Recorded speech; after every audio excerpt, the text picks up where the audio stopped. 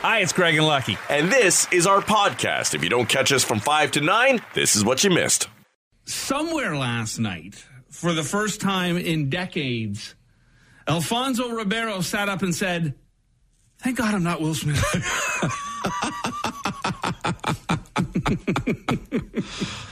Carlton was happy not to be the Fresh Prince last night, for sure. Well, that vessel of love went down like the Titanic. This is how it played out last night between Will Smith and Chris Rock. Absolutely crazy. Will Smith just smacked out of me. Keep my wife's name out your mouth. Wow, dude. Yeah. It was a G.I. Jane jump. Keep my wife's name out your mouth. I'm going to, okay? Okay. Love that moment. Right. That's that honest, I could go for 20 minutes here on this. Yeah. I think that was where Chris Rock really handled it well. Yeah. One, he took a hell of a shot. Good open slap. fist or not. Yeah. Remember, Will Smith is boxing trained. He played Ali in 2002. And so when he laid out that arm, it was quick. Chris Rock was the big hit of the night. Yeah, well, he took the big hit. But in that moment, Chris Rock said, well, I could.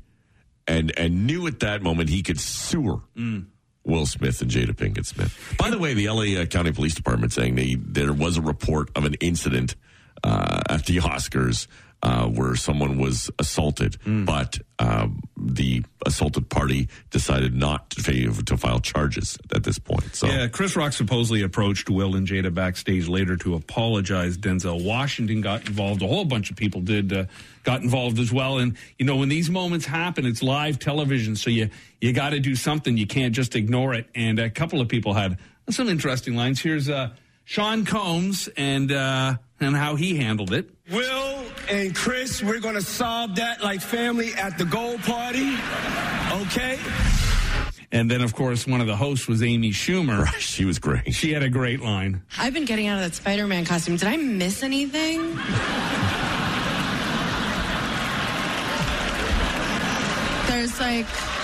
There's like a different vibe in here. Probably not. Well, anyway.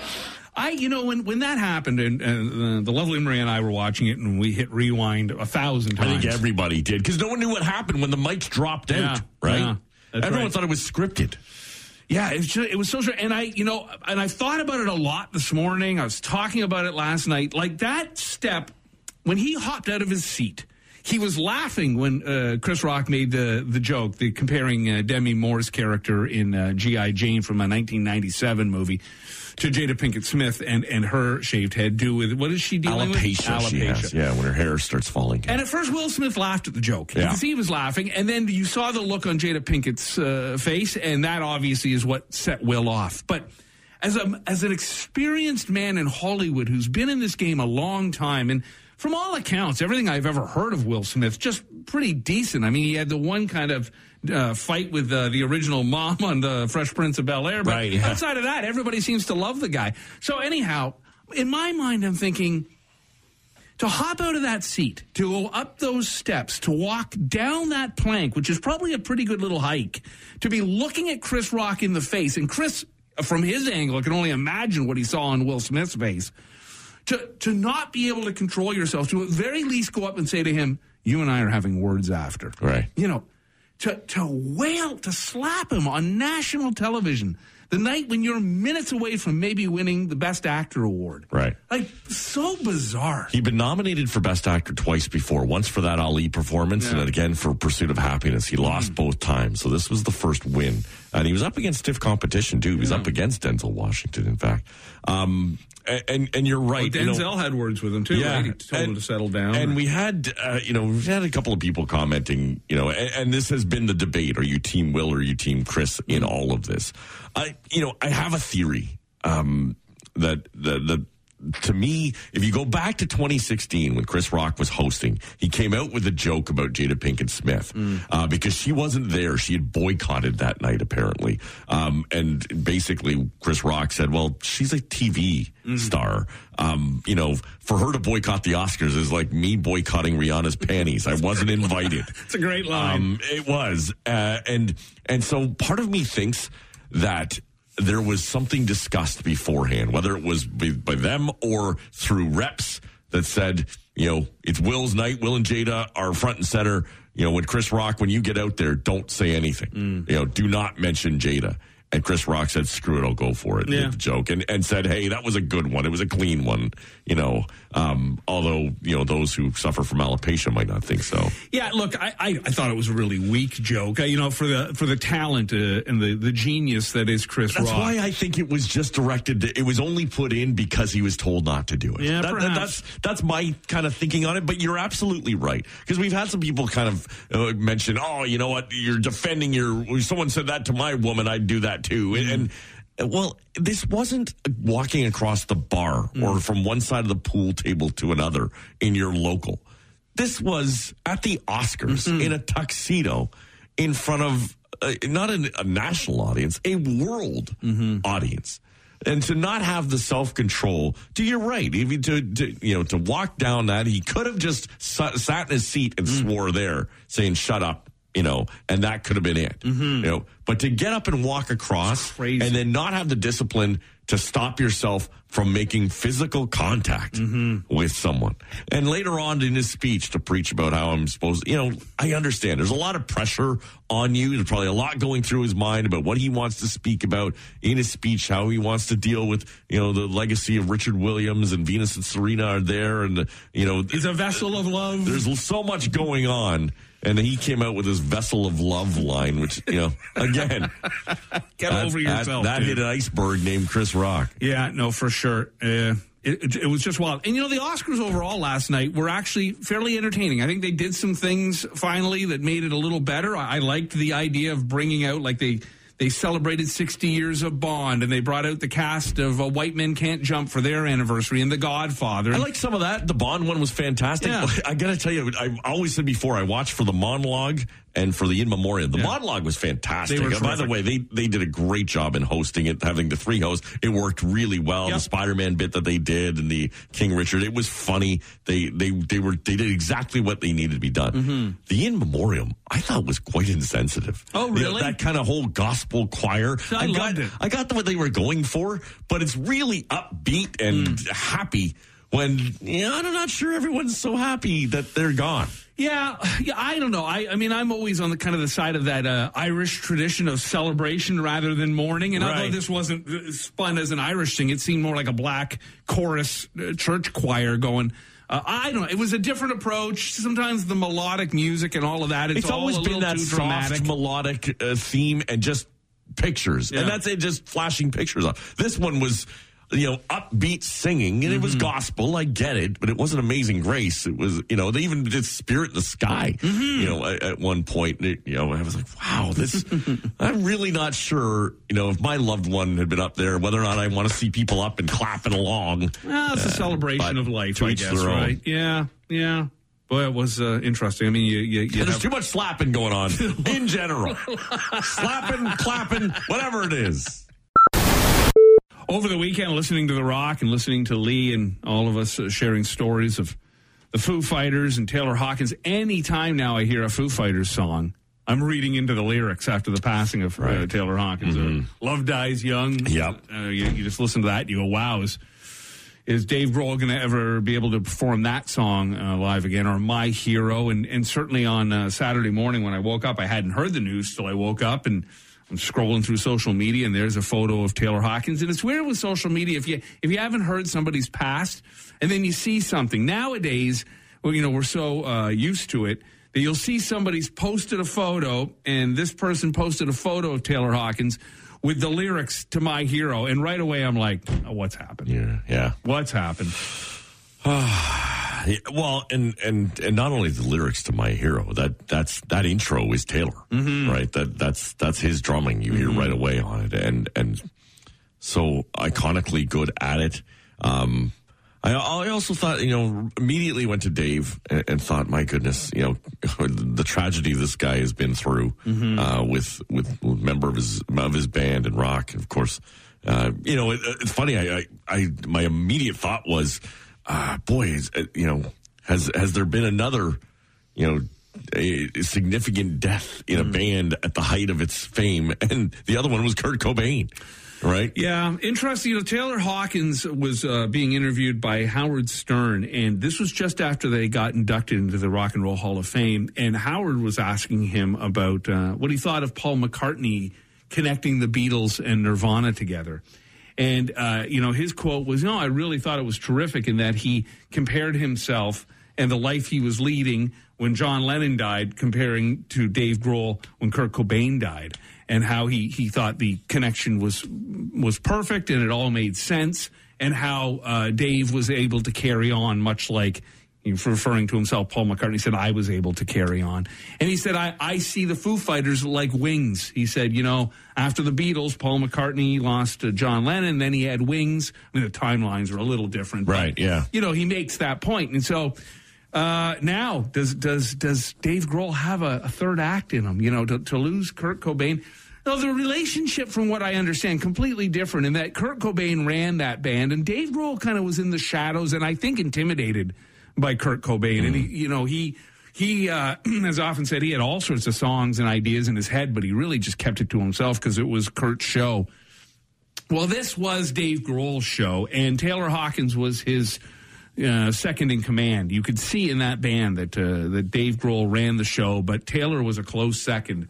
And their bond was unbelievable. They were incredibly like brothers. They both said it, like brothers from a different mother. So. Well, and their bond might be the connection that they had on drumming. Because if you remember with Nirvana, Dave Grohl wasn't the original drummer for Nirvana. That's right. Perhaps that's why he was a little more, just meek or intimidated by Kurt Cobain and Chris Novoselic, and he kind of played the background role, just played the drums and did his job. And when he brought Taylor Hawkins into the Foo Fighters, Taylor Hawkins was the third drummer for the Foo Fighters that they'd been through. And in fact, Dave Grohl had played the drums on most of the early recordings that they'd done. And so, perhaps he felt that, kinship to Taylor right away through that. Taylor Hawkins also took a chance on that Foo Fighters band at the time too, that they were, they hadn't had the major success yet, right? Until he had come along, and to that point, he had a pretty good gig with Alanis Morissette on that Jagged Little Pill tour. So it's shocking news. I mean, at 50 years old, I thought about Nandy Bushell, that young drummer. That young girl who played with us, she was like 8-10 years old, who played with them this year, and watching Taylor Hawkins watch her, right? And there's footage, when she was playing, Taylor was back at his drum kit with his own son, and they were watching, and just the pride that it looked like he had in watching her do her thing. I watched there's online on YouTube, there's like an hour long or even more drum clinic that Taylor Hawkins did for this thing in the UK. I think it was a tour stop. It was just a long drumming interview, and he talked about his drumming influences from the likes of Dave Grohl and also the Police, and Stuart Copeland and Queen and Roger Taylor. I mean, it was unbelievable. And he seemed like a really solid dude, and their relationship, Taylor and Dave, was just so tight. You can't help but feel bad and sad for what's happened. That's another great example of you can have all the money and the access in the world, and if you're dealing with demons, they're tough to beat. I mean, he could have gone to the best clinics, the best doctors, could have had all the care taken care of him, but he obviously had sunk back into something that he was struggling with and passing away at the age of 50. So they have a bunch of tour dates still lined up. They're supposed to play the Grammys coming through Toronto at some point. Who knows what happens now? I thought about that last night in watching the Oscars because Travis Barker was drumming with the Oscars band. And I thought, boy, the Grammys must be scrambling to do some sort of drum tribute, you'd think, right now to Taylor Hawkins. Yeah, we will see what happens. Dave Grohl, after Kurt Cobain died, he went into a real funk and didn't want to be involved in music anymore. And it was Tom Petty who pulled him out of that by saying, let's just go on the road and you can play drums and let's just get back into playing music. And he did. And that brought him around. Who knows what can bring him around now, or if he even will, if the Foo Fighters are done, who knows? And perhaps he goes back and he plays the drums again and just hires a guitar player. But he likes to run that stage. He likes to go wing to wing and really embrace the fans. So being the front man is really where he's been at now for decades. And so going behind the kit full time might not be something he wants to do. And, you know, it's very much like when Charlie Watts died and people said, well, how can the Rolling Stones go on? And both Keith and Mick said, well, he would have wanted us to. Now, Charlie Watts was 80 years old. It's a big difference. But they also had contracts signed and a lot of money on the line for a lot of people and a lot of careers and lives and income involved for thousands of people, because it's not just about the band. And so, you know, obviously Taylor Hawkins owning a piece probably of the Foo Fighters, his family on some level would want it to carry on, you'd think, because then they could continue through revenue garnered from tours and records and music sales to get that. So who knows? It's all up in the air. I would be shocked if it was done. I'm more on the side that this will carry on. I don't think it'll be anytime soon. But but hopefully, who knows? For music's sake, eventually. Yeah. Who knows? I mean, they're all back in L.A. They'll go through the funeral. Who knows? Right. With the big money involved and the commitments. Man, I can't. Right away, I couldn't imagine Dave finding out and what, you know, he would have gone through, and then having to call his family too. The Canadian soccer team was on fire on Sunday, and the Scotiabank Arena was on fire Saturday night. Yeah, no kidding. You know, on any other day, when I came in this morning, and I thought the same thing in my head, and the first words out of Lucky's mouth were, what the hell are we going to talk about this morning? Very sarcastically, because, of course, so much went on this weekend. And on any other given day, the Scotiabank Arena having a fire during a Raptors game would have been something we would have talked about a few times. Yeah. But it falls so far down the list of importance. Right. One, because nobody was hurt, and the game carried on, although to an empty stand. Yeah. People were upset. Well, sure, you would be. Yeah. For sure. Leave for this thing. It's way out up in the air. It's a fire. It'll be fine. And those firefighters, you know, I'm sure in that training somewhere, they were like, when are we ever going to use this rappelling down from the roof of the building? Oh, yeah. wait. Yeah, so it was a fire outside of a TV screen or something. It was right? on a speaker. On a speaker, yeah. Right. So anyhow, that was put out, and the game carried on, and so that was that. But yeah, just, you know, when you have Taylor Hawkins passing, and you have Team Canada going to the World Cup, and you have Will Smith beating people up at the Oscars, fire at the Scotiabank Arena goes way down the list. But it was terrific to see on Sunday all those Canadian flags waving with pride, and certainly a terrific reason to have those flags waving. Team Canada looked great. And it's funny with soccer because I tuned in just before the half. I think they had just scored the second goal. Yeah. And they're like, well, it's over. Yeah. Book your ticket to Qatar, I think is what they said. On the first goal, they said, is that the goal that sends Canada to Qatar? That was 13 minutes into a 90-minute game. Yeah. 77 minutes remaining. Might have been a little early to start to get a little cocky. Mm-hmm. But nevertheless, that is soccer, and the goals are few and far between, and so they have to be as dramatic as possible. And it's an amazing feat. I mean, it's taken 30 years, basically. 85. 86 last time. They were going to go in 86, right? But had they qualified in 85. Right. I think that's how it plays out. Regardless, 200-plus countries compete for a spot where only 32 countries can get in. So it's very tough to do. Well, and it goes by your area, your grouping, and Canada being a part of this CONCACAF, North America, and part of the Caribbean and the Americas too. It's been dominated in past history by the U.S. and by Mexico.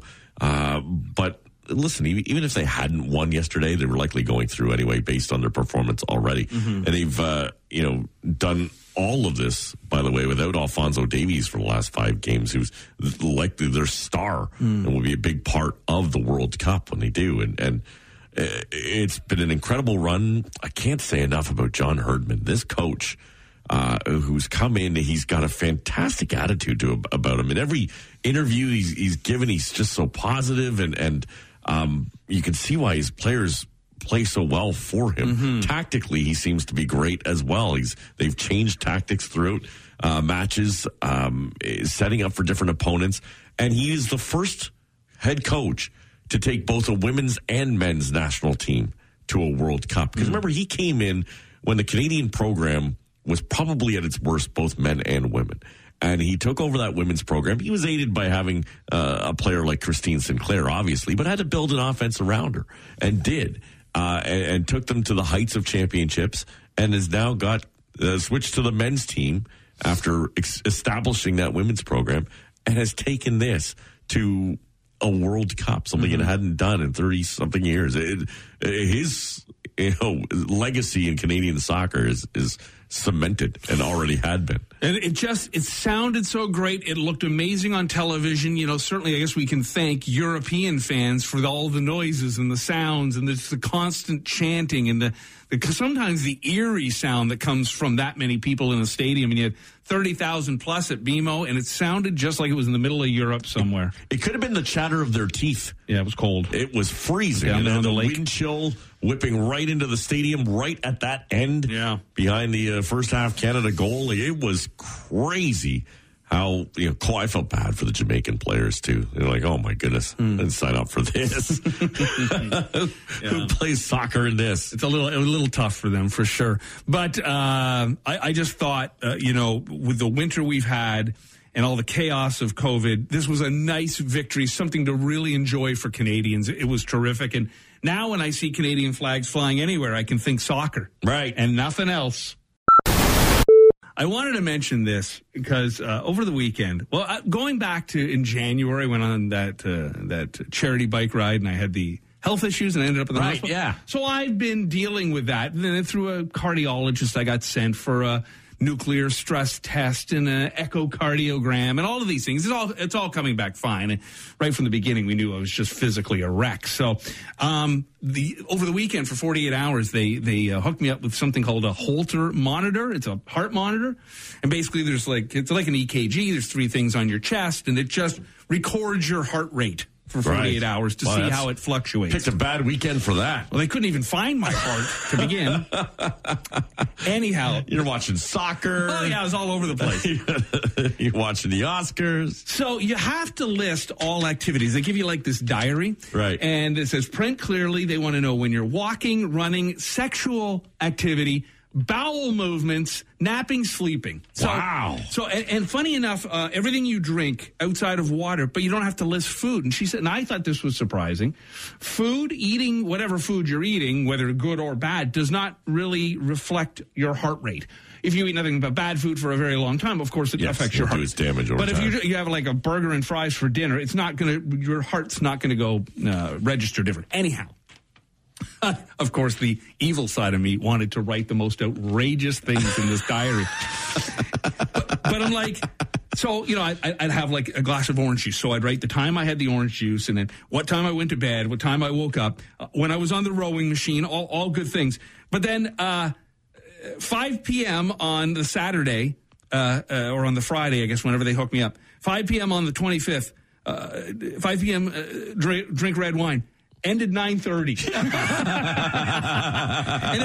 then I wanted to write ended drinking red wine at 9:30. Sex at 9:35. Over by 9:42. I'm surprised you didn't you had the monitor put on at 10 a.m. and at 10:30 dealing with myself. Yes. Having a moment by myself. Lasted 2 minutes. That's right, yeah. Wow. Then the next night, 4:10 p.m., scotch. 7:10 p.m., 10:30 p.m., more scotch. Wow. It's funny because you did that bike ride with the guys from CRCS TKI. Yeah. And I got a text from them, from Kyle Douglas on Friday asking if I could help them with a golf tournament they're having. And my first thought was, well, you almost killed Craig the last time you had one of us out. Oh, yeah. What are you going to do with me? I'm never going near them again. Anyhow, it was, and then of course you have to list your bowel movements. So I'm like, okay, well, regular is once a day. That's good, right? So Saturday, I'm like, perfect. 11:30 in the morning, bowel movement. Sunday, 3 of them between 8 a.m. and noon. What the hell is wrong with him? It was a late, long night Saturday night. Let's chat with Ted Reeder for Halinda's Meats. Good morning, Ted. Good morning, Craig. Good morning, Lucky. Morning, Ted. How are you?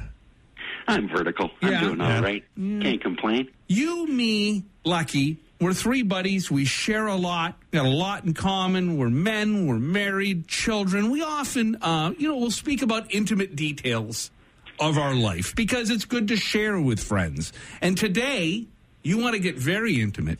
You want to talk about your balls. Oh, meaty, juicy balls. Already uncomfortable. Less than a minute in. Well, there's something else They've we all gone have in to the common. left. They've gone to the left.